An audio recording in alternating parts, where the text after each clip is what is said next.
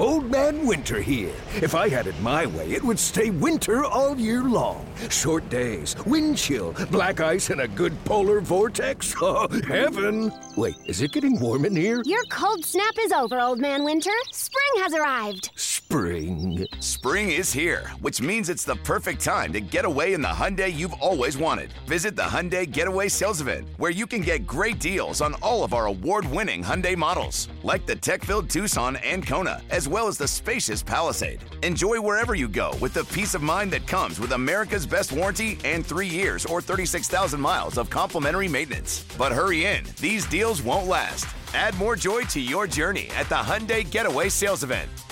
Now get 0% APR or up to $1,500 bonus cash on the Hyundai Tucson. Now, during the Hyundai Getaway Sales Event. Offers end soon. Call 562-314-4603 for details. What's good, everybody?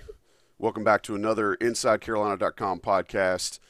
With me, as always, for this episode of the 40 Club, the consigliere of Clayton, Tommy Ashley. Tommy, how are you? Doing well, Joey. How you doing today? I'm all right. All right, big show today. We're brought to you by Johnny T-Shirt. Remember, subscribe, rate, and review us. But this episode, we're talking with former UNC Tar Heel player, coach, and now big-time fan, John Bunting.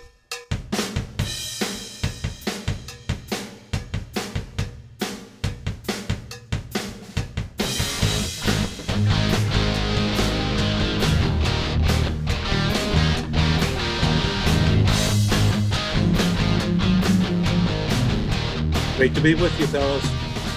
Coach, we're glad that you're here. Coming from beautiful, I'm assuming you're in Portland, Maine. Is that correct? We're outside of Portland, about 45 minutes. I'm on a lake behind me here. It's about 8 miles wide, 8 miles around, I should say, and they call it a pond. But this has been in our family for over 30 years, and we love coming up here. Of course, I'm in Naples, Florida, full-time these days, trying to escape the cold. 13 years on the Philadelphia AstroTurf. I got a few bumps and bruises. So I love the warmth in the winter time down in Florida, but I love to escape to the north in the summertime. Well, that's a great way to get us started. How does a kid from Portland, Maine, by way of Silver Spring, Maryland, end up playing football in Chapel Hill? Tell us that story. That's a pretty incredible story. My dad, who passed 2 years ago at 100 years old, was in the Army, got in the Signal Corps. When he returned from Germany, he took a job with NSA, National Security Agency, became an analyst over there. He, in the summer times, he would go to Middlebury College in Vermont to study Russian. So he was a big-time analyst, and we would get dropped off. I was born in Portland, Maine, but my dad and mom grew up in that Washington, D.C. area, and he went to work for at Fort Meade, Maryland, which is Laurel. And he'd come up here in the summertime to study Russian, and I'd get dropped off at these two cabins up here on this beautiful lake behind me that my uncle and my grandfather built. So we'd spend a few weeks up here in the summertime when I was a young kid, but eventually we stopped coming because football, baseball, all the sports that all of my brothers were involved in. My older brother, 5 years my senior, my younger brother, 5 years my junior. I think my dad planned that so there's always somebody around to mow the lawn, you know. So we had a great family and a very competitive family. Younger brother played basketball at Randolph-Macon, played in the national championship game as a starting point guard.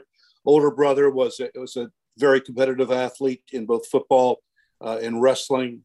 So we are around sports all the time. I was very, very fortunate to have that situation in my home because that got me around other athletes. And back in the day, athletes were super clean and, you know, it was fun to compete. I learned to love football the most, even though I didn't play it until I was a junior in high school at the varsity level. But sure enough, played well, well enough to get recruited by Maryland and Georgia Tech and Michigan State and all this. But my trip to Chapel Hill convinced me that was the place for me. Bill Dooley came to my high school. He was a man of very few words, but he had those steely blue eyes that would just pierce through yours. Really great coach. Really taught me a lot about how, if I wanted to compete at the highest level, I had to work harder and I had to get a lot tougher. Bill Dooley was a tough football coach. So how does a guy that's as tough and, to your point, as kind of piercing with not only his looks but the way he delivered himself, how do you get that close to him? Because I know you held him in such high regard, and I think you guys, as you got older, became closer. But tell us about how you came to not only look up to Coach Dooley as much as you did, but just how you were able to form a relationship with a guy like that. I would say that primarily my 4 years there at Carolina, my relationship with Coach Dooley was basically, it was fear. It was fear. I'll just give you one example. When we did pre-spring practice, we had 2 sessions a day for 4 or 5 days a week for, I'd say, 3 weeks or so. Whatever time that you were scheduled to go out there, if you were the second group, which I primarily was, we would go and stand on top of the benches to look out the little windows to see what they were doing to the first group of players. In my opinion, the goal was to get the players to throw up, get somebody to throw up. Then they made, our assistant coaches were tough hombres too. So pre-spring was all about conditioning and taking it to another level in your conditioning. And then spring ball was no games, but it was football. I love playing in the games. I love competing in the games. And Coach Dooley, with his assistant coaches, took a program that was down and each year got a little bit better and better. And I was very proud to be part of that. Coach, it's sort of, it's not totally the same. It's sort of similar to what's going on now, but we'll get to that a little bit later in the show. But let's talk about playing in the games back then. I mean, as a guy who's been in it forever and done so much on every level, what was it like to play football in the late 60s and 70s at Carolina from a player standpoint with hard-ass coaches like Dooley, and he wasn't the only one? I mean, just speak to that aspect of it. I think football may be more, and correct me if I'm wrong, is a little more glamorized maybe than it was back then, to put it simply.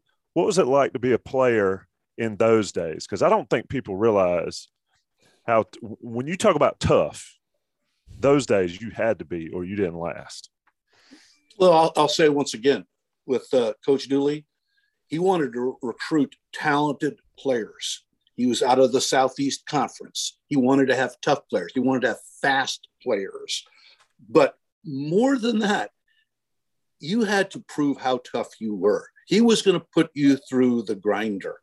And some players could not take it. I came in with 40 scholarship players, 40 guys on scholarship back then. You could have as many as 120. I think it's now 80, something like that.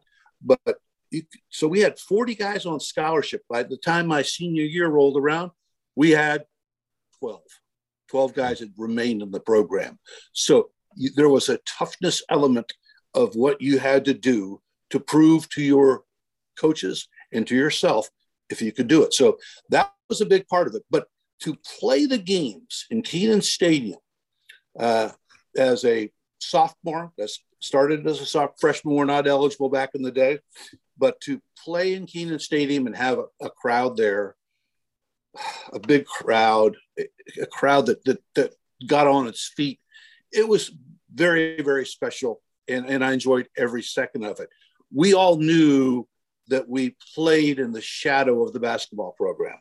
And believe me, Dean Smith and the way that the Tar Heels performed had an enormous impact on my desire to go to Chapel Hill as well.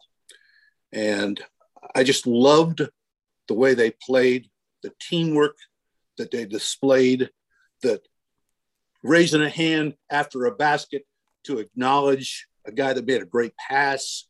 All those things contributed to my decision to go to Carolina. And even though we dined in the same breakfast, lunch, and dinner hall, we saw them on occasion, the basketball player they were in our dorm, separate place. But they were great guys. And we all wanted to be winners together. So it was a tremendous, as things continued in my career as a sophomore and junior, everything got better and better and better. And we go to a bowl game my junior year, playing the Peach Bowl.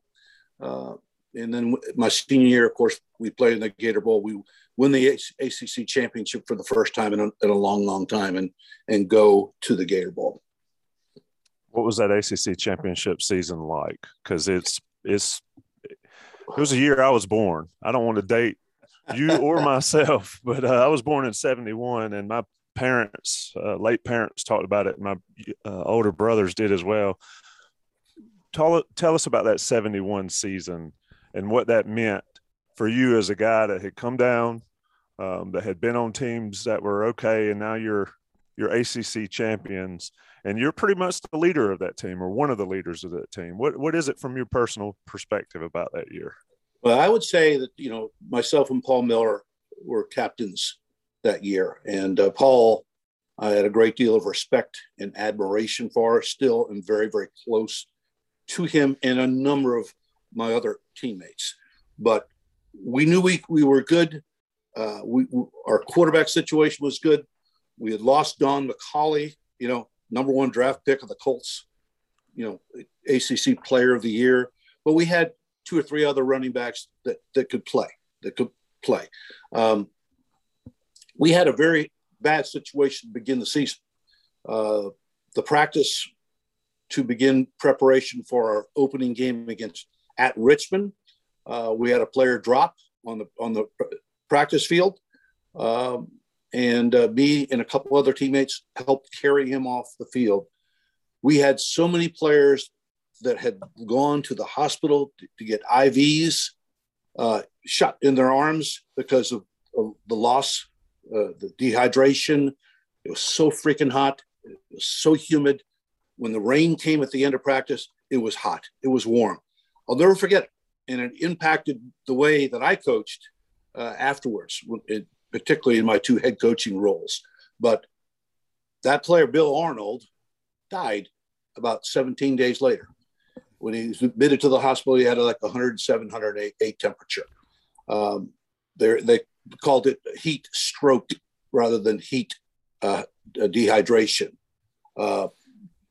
So we as a team had to make a decision because there were people that were looking to dismantle our football program because they wanted to blame it all on our staff and our methods of training. There was no water on the field that day. From that day forward, there was always water on the field. And I, as a head coach, both at Glassboro State, now Rowan University, and also at North Carolina, I wanted to make sure our players were always taken care of with hydration, water, this, that, and the other. There's no reason to go old school and take the water off the field because you think it's the right thing to do, because that's what you did 100 years ago. So that was a tough way for us to start. But we found our niche, I'm going to say, in our second game. We beat Richmond pretty handily. We went up to Illinois, playing a Big Ten team, and we beat them, I think, 27-0.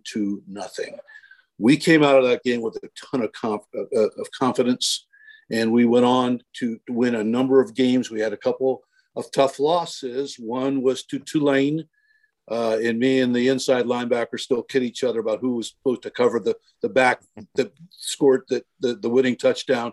And then we went to Notre Dame, where, fortunate for me, I made like 19 tackles in that game. We lost 16-0.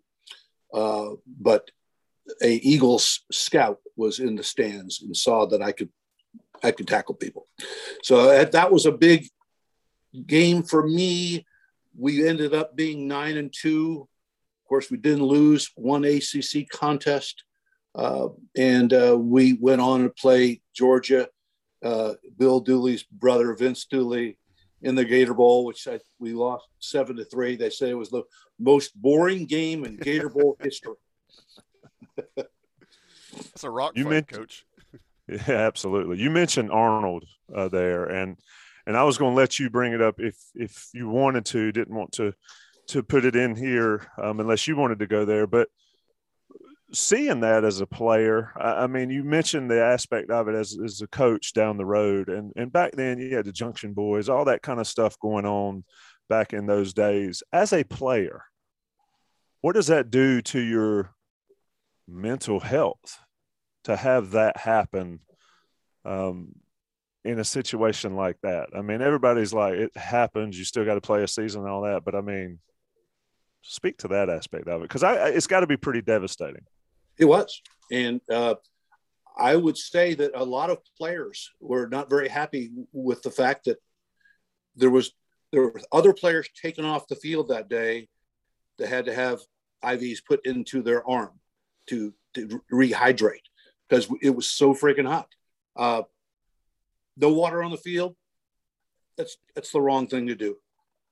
And we practiced long. We practiced hard. We always did. That was our nature, and we all understood that. So this was a breaking point. And once again, a couple of players that had graduated came back on campus, and Sports Illustrated was writing articles about this.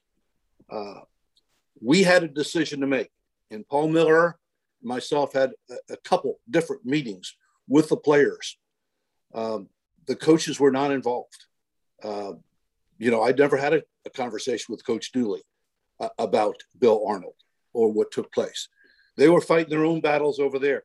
They never addressed the team, except at one point to say that we were all, of course, upset about what happened. And the doctors came in and spoke with us. So we got some reassurances, but there was no doubt in me and Paul Miller's mind that we did not want the season to end. We wanted to play. I mean, we've worked ourselves for the last 3 years to get to this point. Let's go play. So that's how that worked out. That's a crazy situation for, you think about it now, for 21-year-old kids to have to be adults in that situation. And I think you see that a lot throughout college sports, where just the nature of that, the 21-year-olds are expected to make some very adult type decisions. No doubt. Do you feel like you grasp that more the older you get, kind of the magnitude of what you and Paul Miller had to kind of navigate through at that point? Well, there's no doubt. And I have the utmost of respect for Paul for a number of reasons, but that one in particular, for us to be able to hold the team together, to get us to go back out to practice, to get us to get back into the meetings, it was very hurtful. It was very trying on, once again, as you say, a 20, 21-year-old. Some of these guys are 18, 19. What is going on? Yeah. What is the truth? So we had to believe the docs. I think that was the convincing factor to want to continue and not shut this thing down. We're going to go forward. So you alluded to it just a little bit ago, and I kind of want to move us through kind of this is your life of John Bunting. Next phase, you mentioned the Eagles had a scout watching that game against Tulane. You went on and had an incredibly successful career in Philadelphia. Despite playing on that ratty turf in Philly, but played for the great Dick Vermeil, played in Super Bowl 15. Kind of what I'd love to hear from you is what was different from playing in the NFL, and you can pick any from a litany of things, but what was different for you in playing the game and being so successful at it then when you transitioned over as a position coach with the Rams, winning a Super Bowl there, and then later with the Saints, what was different between being a player in the league and being a coach in the league? Because you kind of did both in a relatively close window of time. 10, 15, 20 years is not that much. It's not like you came back 40 years later, right? So tell us a little bit about your perspectives, player v. coach in the pros. Well, number one, growing up in the Washington, D.C. area, I was a big Redskins fan. Mm-hmm. Now the Washington football team, okay? I love the Skins, but they were horrible. They stunk. And when you go to North Carolina in that time frame, the only games that are ever on are the Washington Redskins. So, a lot of North Carolina people grew up Redskin fans as well. So we got to see them, and they were terrible. I get drafted by the Eagles. George Allen becomes the Redskins coach, and they become really, really good. And the Eagles teams I was part of for the first 4 years were terrible, just terrible. And we had two head coaches during that time, Eddie Kayat and then Mike McCormick. We thought McCormick was going to get it turned around, but he couldn't. It has a lot to do with team camaraderie, that locker room. The thing that I probably missed the most about being a player is the locker room. It was such a great place to be. So many things going on.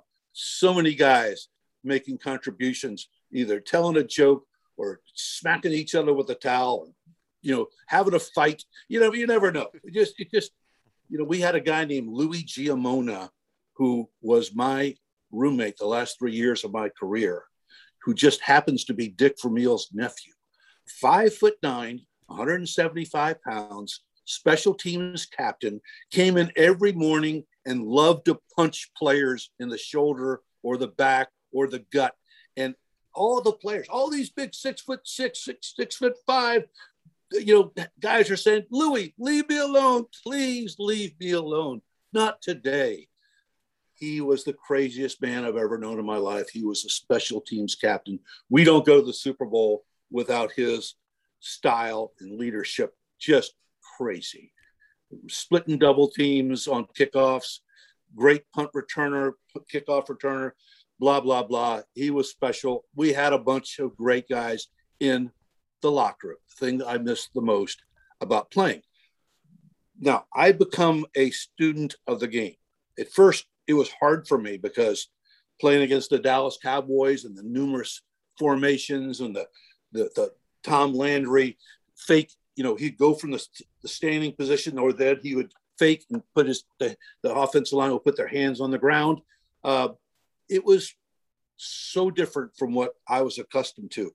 Our defense at North Carolina was designed to stop option play. And that was primarily what we faced week in, week out. Not all the time, but that was a big part of it. And now I'm faced with multiple personnel groupings and formation changes and motions and what's strong, what's not strong. I was just totally confused. Took me a while. But when Marion Campbell became our defensive coordinator with the Eagles in 1977, which was Dick Vermeil's second year, we went to a 3-4 defense, something that I was very good at taking the tight end out of the game. I liked doing it too, smashing tight ends, not letting them get blocked down on the inside backer, not letting them release free into a pass route. That was what I was really, really good about. And I understood exactly what to do in terms of calling defense from an outside linebacker position. So I learned to really study the game, study the opponent, know what their tendencies are. And I will still, to this day, I'll tell you, when the ball is snapped, I know what's happening at the moment it's snapped. I know what's going to happen. So I was able to become a good player, not a great player, good player, but a heady player. And that defense relied upon my leadership on the field. I never blew a call. Nobody ever in a Monday meeting or a Tuesday meeting said, "Hey, I didn't hear the call." That's BS. No, that didn't happen. So that never happened with me. So when I finished playing with the Eagles. We had the 82 strike. Yours truly was the player representative of the Philadelphia Eagles. We were out 57 days, and Coach Vermeil thought it would be good for me to be a captain that day, that first game back after 57 days out. And they thought it would be a great idea to introduce the defense on the field. So when my name was called and I ran out in that field, 70,000 people got on their feet and booed my Fanny. They were unhappy. I took football away from them. And that's a rough crowd. So anyway, I get let go 3 weeks after the season's over. Coach Vermeil has resigned. The strike took a lot out of him. Marion Campbell, the guy that I love and admired, is now the new head coach. 3 weeks after that season ended, the headlines in the Philadelphia Inquirer are Bunting, Giamona axed. Cut. Gone. Man. So Louis, I actually, once again, he was my roommate for the last 3 years of my career with the Eagles, and also was living in a place that I was in a log cabin out in Medford Lakes, New Jersey. He got picked up by the Washington Federals. I got picked up by the Philadelphia Stars. Carl Peterson, who later became the president of Kansas City Chiefs, was the president and director of personnel for the Philadelphia Stars. He knew me. He knew what I did for our defense. All these kids that were playing for Philadelphia, 22, 23, 24 years old, Kelvin Bryant, to name a great Tar Heel. He's on the team. I sign on with these guys, and I have a blast playing for the next 2 seasons with the Philadelphia Stars. And we go to the championship game my first year. We lose out in Denver to the Michigan Panthers. The next year we play so well. We finished 19-2. We lost 2 games to the New Jersey Generals, Herschel Walker. And good player. But we beat him in the playoffs to advance. And we end up playing in Tampa against George Allen's Arizona Wranglers. And on July 15th, my 34th birthday, July 15th, 1984, we beat the Arizona Wranglers, just smashed them, just killed them. And I ended up drinking some champagne in the locker room, knowing I've played my last game. So that's how that career ran. Interestingly enough, we go home, have a parade in Philadelphia, which was a blast. And we had a good time that night. The next day, we pack up and fly over to England. We're going to play the Tampa Bay Bandits and Steve Spurrier's team in an exhibition game. So I just held my helmet. I was done. I was spent. That's a heck of a run there. Give me one or two highlights, your favorite memories from your playing career. Doesn't have to be a championship, doesn't have to be anything we may as a guy that played for so long on different levels and USFL and all that and champion, give me one or two memories that stick out to you personally. Well, there is no doubt playing in the NFC Championship game against our biggest rival, Dallas Cowboys, in Philadelphia, minus 11 degrees. We had so much confidence going into that game. It was so much fun. Normally in a locker room, there's a lot of nervous energy and a lot of guys will act out on that. And my thing was, I never wanted to get dressed real fast. I wanted to take my time. I wanted to walk around and just try to get loose, try to stay loose, try to get ready for the game. But that game, our players were so jacked to play against the Cowboys. And yours truly on the second play of the game recognized the double screen that Dallas used all the time and tackled a guy for like an 8-yard loss. 70,000 people got on their feet and were jacked up. And on the second play on offense, Wilbur Montgomery takes a run, cuts it back and runs 65 yards for a touchdown. So we got things going quickly, really did. And they never were in the game. We ended up beating them 20-7. It could have been 50-7. And it was just one of the highlights of my entire career. I would say the other highlight would probably be that last game that I played it. I knew it was likely to be the last game. I was 34 years old. Guys don't play that long, and we just thrashed. And we had an offense once again with a Kelvin Bryant, who was, I think, the MVP of the league that year, rightfully so. Tremendous human being, by the way, and a tough cookie.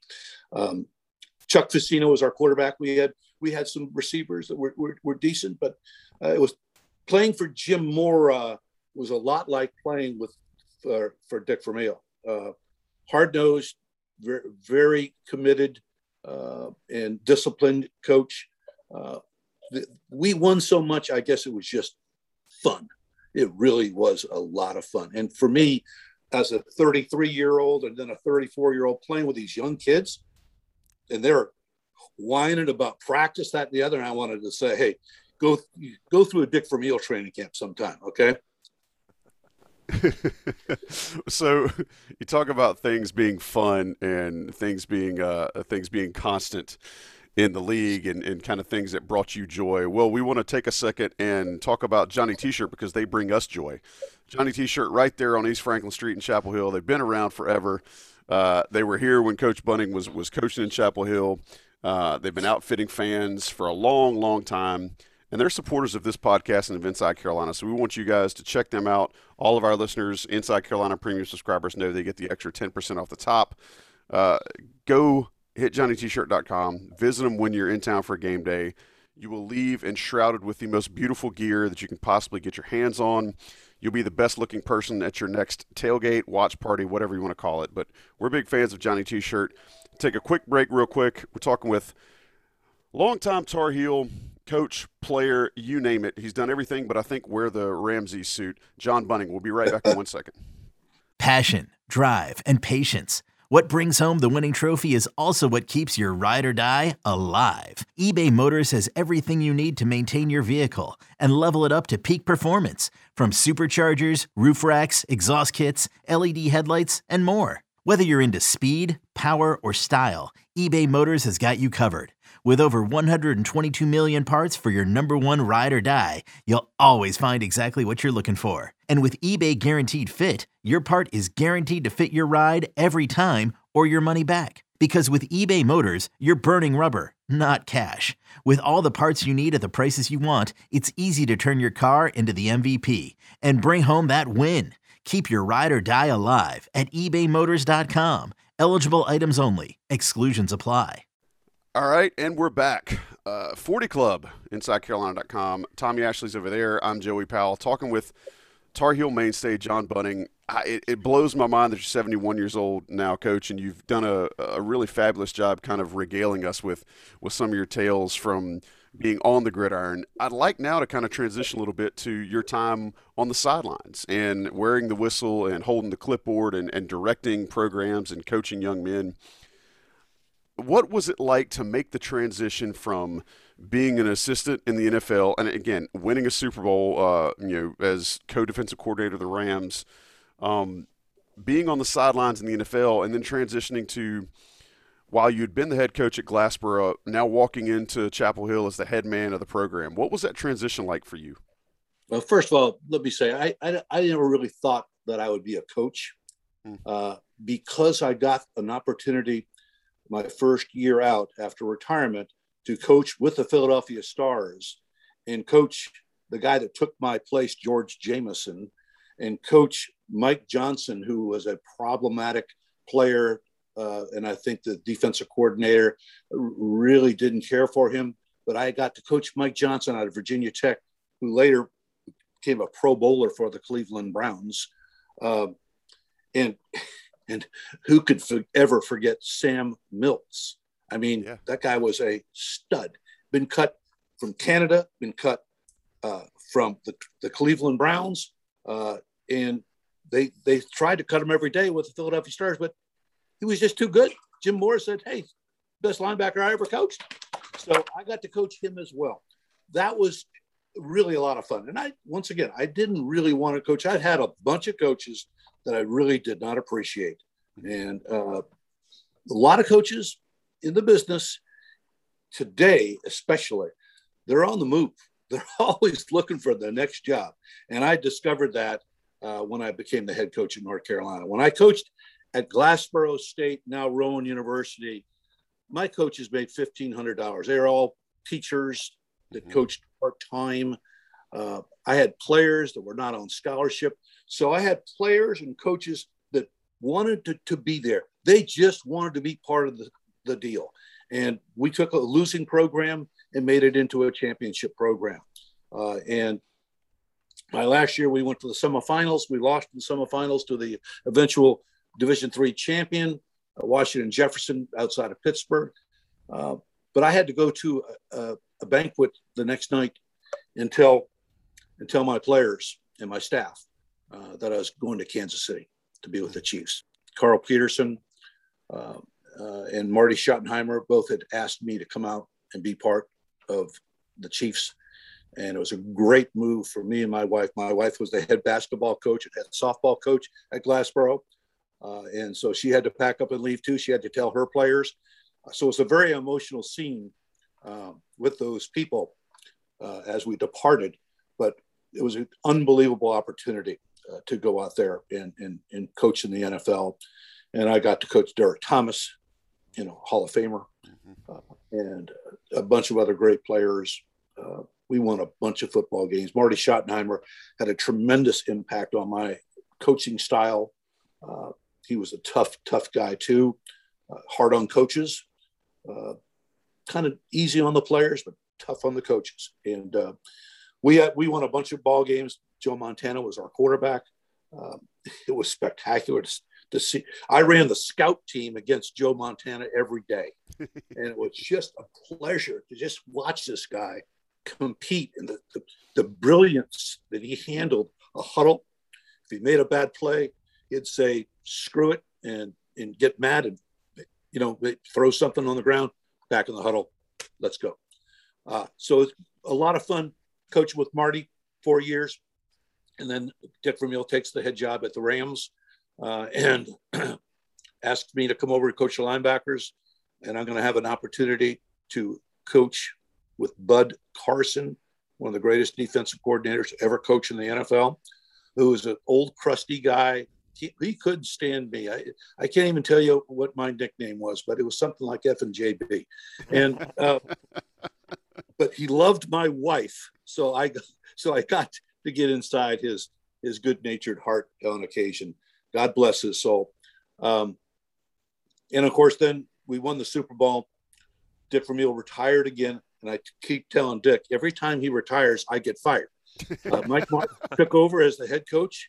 I sat shoulder to shoulder with Mike Martz up in that press box for a year, and I was the co-defensive coordinator. He came into my office after he took the job. I congratulated him. Monday, we had the parade. Tuesday, Dick Vermeil resigned. Wednesday, Mike Martz was announced as the head coach. Thursday, he came into my office and said, I don't believe in co-coordinators. If I want to kick somebody in the ass, I want to go to one office, not two offices. So I said, Coach, it's not broken. Don't fix it. Fired me the next day.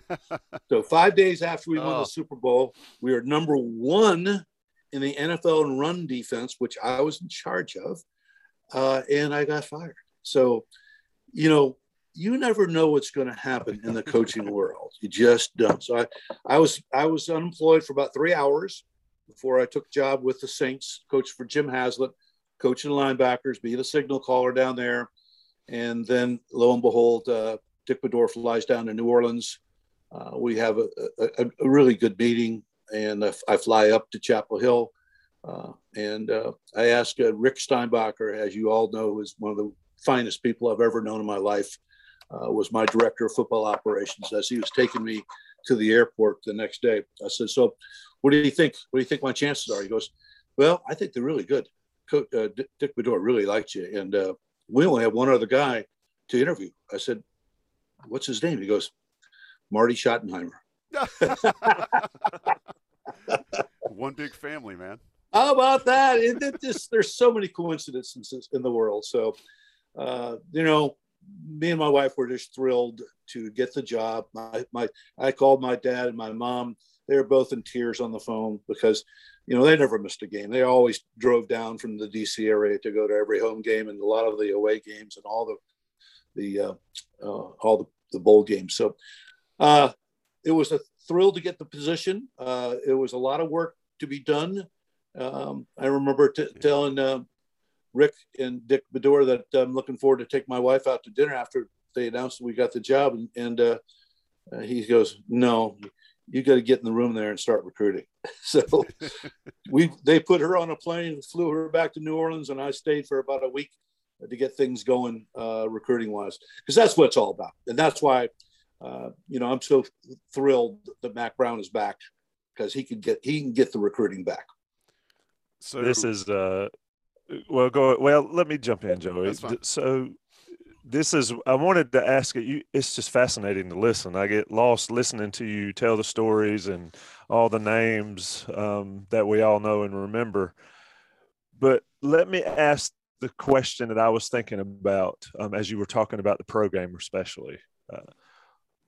When did you realize, when you obviously at Glassboro State, but you had been in the pros for a better part of a decade, when did you realize that, wait a minute, I know how to coach, I know how to get it across to players, but when did you realize that college kids are a lot different than professional kids? When did that kick in when you were at Carolina, or did it, or are they? What are the differences there?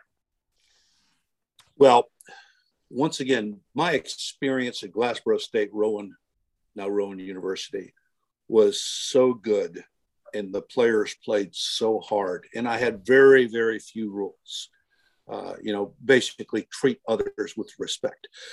I wanted my players to have that, and I wanted them to play that way. I wanted them to display their happiness or their sadness in the same way, either during the game, after the game, or whatever. Respect. When I got to Carolina, I had an incredible defense, led by Julius Peppers, Ryan Sims, David Thornton. 9 out of the guys that started for us were on NFL rosters to start the next season, because they all graduated. Mm-hmm. All those guys graduated, and I had a bunch of players that were qualified to be scholarship players someplace, maybe not at Carolina, but recruiting had fallen off because of, when you're losing, it's hard to recruit. So Torbish had some issues recruiting. I had a great defense that Mac Brown and Torbish left for us. I had a quarterback named Darian Durant that I had, with Gary Tranquil's consultation, we had gone to the 2-headed quarterback that first year because Ronald was having a tough time. And it worked out perfectly for Ronald, Darian, the 2-headed quarterback. We played extremely well. But to answer that question about players at North Carolina, players on scholarship at a Division I school versus players that are playing at a D3 school not on scholarship, different attitudes, different personalities, a little bit more selfish, a little bit more, I'm really good on game day, I'm not a great practice player. I had to deal with that issue with the players. I had to deal with that issue with the parents. As much as my fine secretary did a great job protecting me from parents coming into the office, parents calling me on the phone, they eventually could get a hold of me. And I also had a huge issue with discipline. You're not going to be late to class. You're not going to be late to meetings. You have plenty of time. And And when players would be disrespectful about being on time or going to class or getting to meetings, I had a hard time with that, particularly because they're on scholarship. Yeah. Shouldn't be doing this.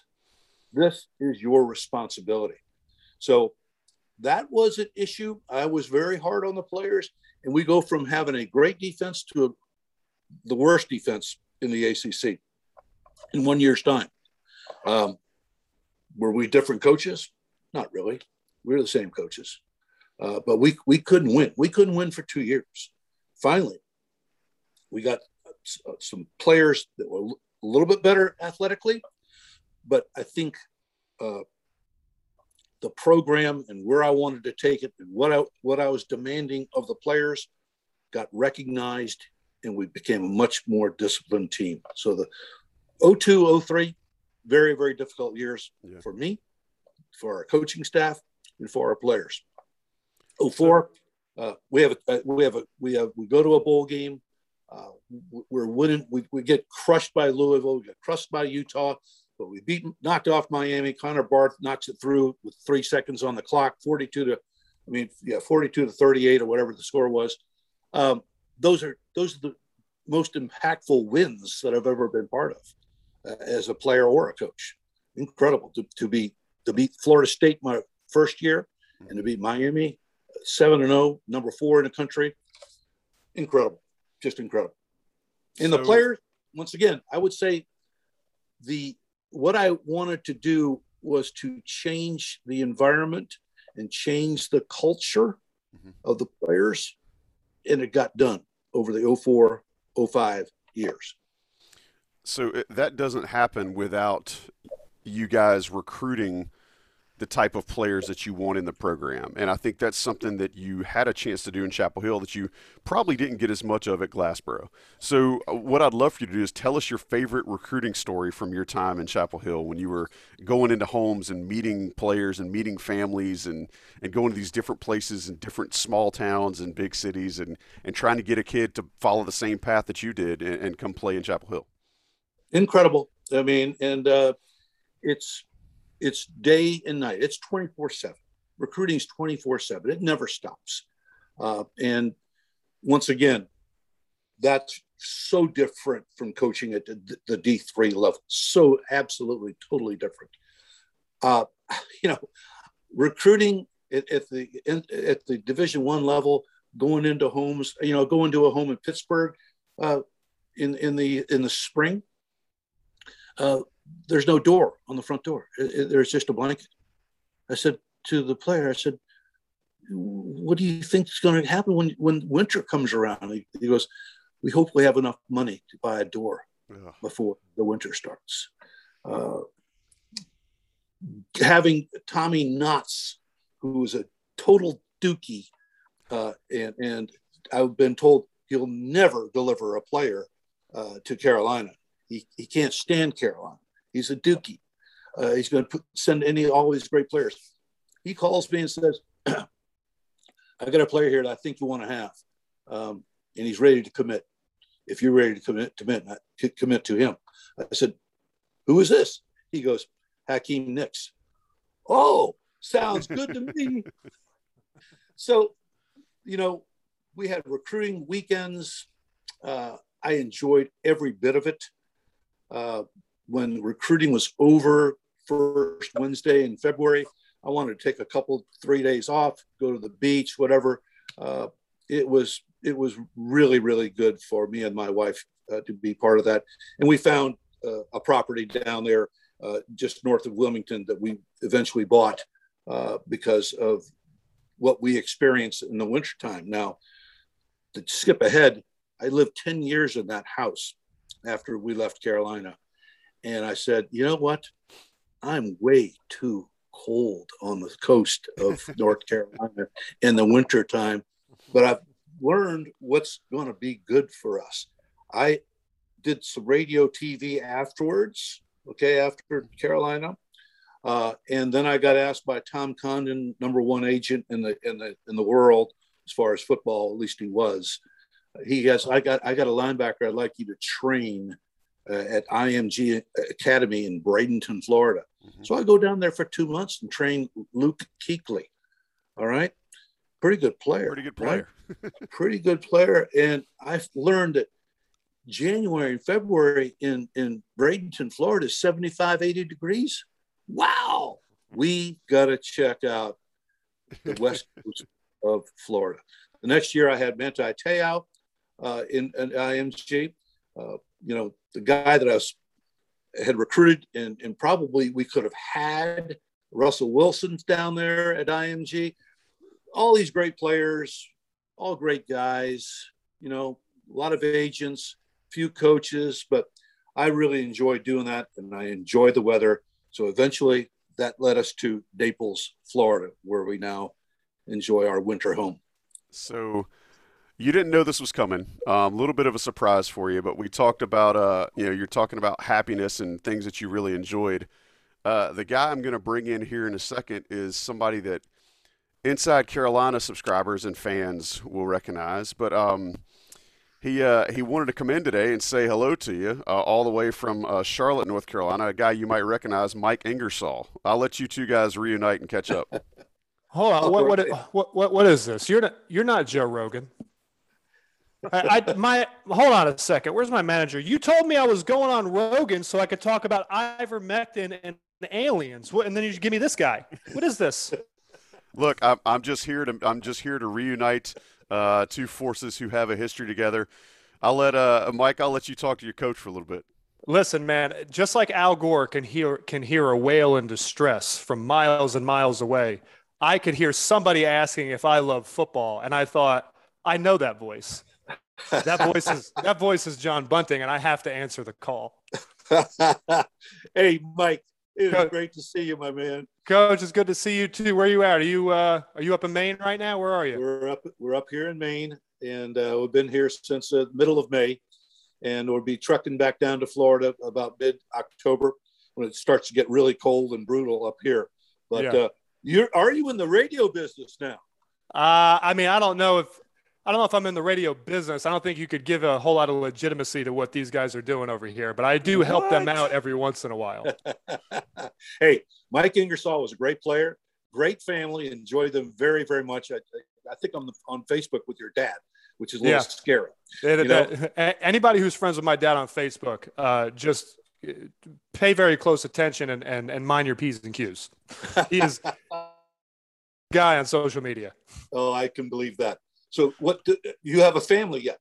I do. We've got a 14-month-old baby girl. She's actually going to get her flu shot today. Wow. I got to go load the pack and play in the car here in a couple of minutes once we get done talking, so she can go do that. But yeah, I got married back in 2018, and we've got a baby girl, and I've got a dog and a house and the whole domestic thing, man. I'm an adult now. Hey, how much did you enjoy your time at Chapel Hill? I loved it. It was the experience of my lifetime. And what I will say is that for everybody listening, of all the schools that could have put my nuts in a vice during recruiting and really made it stressful for me waiting on an offer, no one did a better job of that than John Bunting. The reason was he knew that as soon as he dropped that offer, I was going to commit to Carolina because that was the school I wanted to come to. And of all the schools that recruited me, the one I kept waiting for and the one I kept holding out for was Carolina. I was waiting for that phone call from Coach Bunting. And I will say that I got it at the Maryland game in 2005. We sat in your office. I still have the photo framed where you gave me my offer. I also have the photo framed where I committed at the Carolina Inn the Sunday morning of my official visit weekend. And those are two of the best memories of my life. And I will say that thanks to you, I had opportunities available to me that I otherwise would have never had. So thank you. You're very, very welcome. And you were a pleasure to coach and a pleasure to recruit. And it's this, once again, making offers. It's always my call, right? It's always my call. And sometimes it was delayed. Sometimes it was immediate. And the really hardest part about college football is getting turned down on signing day. And it happens. It happens. Guys that you thought were in the bag, they're going someplace else. And when it goes to 25 miles east of Chapel Hill, that really would rag me. It really would. Well, I'll tell you that that 2006 recruiting class that I was a part of was special, and I feel honored that you felt it was pertinent to include me in that. That's a group of guys that I still stay in touch with, and some of them are my lifelong friends, and I wouldn't have that without you giving me the opportunity to come to my dream school. So thank you. That class, that 2006 class, many of which redshirted. I think Ryan Taylor, Hakeem Nicks, and then Tavares Brown, for training camp specific reasons, ended up not redshirting for that year. But the other 24 of us or so, we all redshirted. And when the draft in 2010, 2011 happens, Carolina is tied with USC and Texas for the most draft picks. That's Nine correct. guys were drafted out of that. Now, and I didn't recruit them all, but I recruited at least 8 of them, 7 or 8 of them. What I will tell you is, here's another stat. Of all 17 seniors that participated in Carolina's pro day that year, going into the 2011 draft, every single one of those players ended up in at least a training camp, on a training camp roster. 13 of us ended up on regular season rosters and made it through training camp for that 2011 rookie year. And most of those guys were part of that 06 class that you recruited. So, so hats off to you. That was also another record, 17 from one class and 13 of those making it throughout the season from one class. Those were records also. Incredible. It really was. Good players. And that takes a long time to develop. And, we had it going. We really did. And I felt really good about where we were going with everything. But hey, when you don't win enough, that's what happens. Somebody gets fired. Well, I'll tell you what, they made if the goal was to make sure they had school and have a good person and a great football mind come in and be the head coach, they made the right call with you. And I certainly never regretted my decision committing to you specifically and committing to that coaching staff. Sounds great. Mike, yes, sir. Special to be with you, man. Really is. Yeah, man. Good to see you guys. I got to hop out. See you back in Chapel Hill sometime. Okay? I'll be back up for the Florida State game. If you're around, give me a call. I'll be there. Garrett Reynolds, a bunch of other guys are going to be up there. So give us a shout. Terrific. That's all right. Great. See you, Coach. Hey, Mike. Appreciate it, Mike. Yeah, guys. See you. Coach Bunting, we're going to let you get out of here. But before we do, I wanted to get your take on the current status of the program. Obviously, 2-2 is not where people expected them to be, but the program itself is definitely trending upward. Can you share your thoughts and how much you keep up with it? I know you're a Carolina guy. That's what people forget is people forget the tie that the Carolina grad binds. It's different. But just tell us about, to wrap up this show, your thoughts on where this program is, where Mac has it going, and what you think the future holds.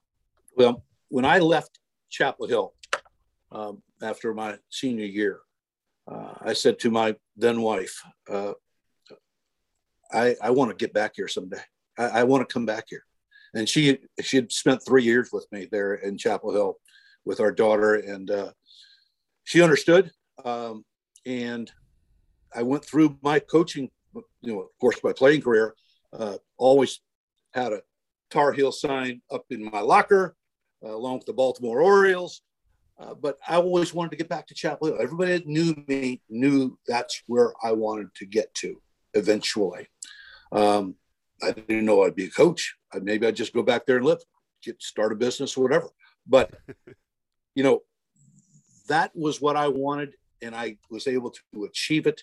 Certainly, we didn't leave where I wanted to be at that time. But once again, just heard Mike Ingersoll say, the recruiting was there. We had the players. We just didn't have a good season, didn't have a good quarterback. And you have to have a good quarterback to win. The Tar Heels have a great quarterback.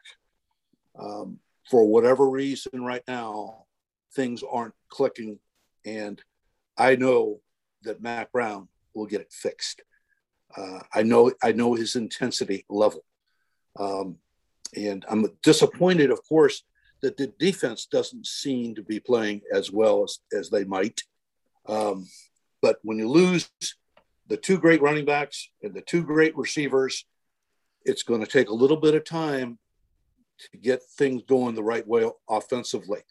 But the defense has got to pick it up. And I think Mack Brown can do it, and I think he will do it. And I'm really happy that he is there. Well, Coach, we certainly are really happy that you took some time to join us. A retirement looks great on you. I got to be honest, if I had a chance to be sitting in beautiful Maine right now, you'd probably have to break my legs to keep me from going. But we appreciate you taking some time and being so open with us this morning on the 40 Club. I think it's going to be great for a lot of our listeners to hear from you and see how well you're doing. Appreciate you telling us so many stories. It's amazing how many – I feel like you rattled off more names than people I've actually ever known. So the fact that you rattled off just a fraction of guys that you played with and coached with and played for, it's quite impressive. But we appreciate you taking some time with us. Best to you and the family. I hope that you enjoy your transition down to Florida for a warmer winter. And if we can ever do anything for you, don't hesitate to let us know. But hope to see you in Chapel Hill sometime soon. Sounds good. Thanks, guys. Enjoyed it. That's John Bunting, Tar Heel True and Through. We appreciate him being here on this episode of the 40 Club. If you are not a subscriber, please subscribe, rate and review us. We really appreciate it. For Tommy Ashley, for Coach John Bunting, I'm Joey Powell. We'll catch you guys sometime down the road. Take care.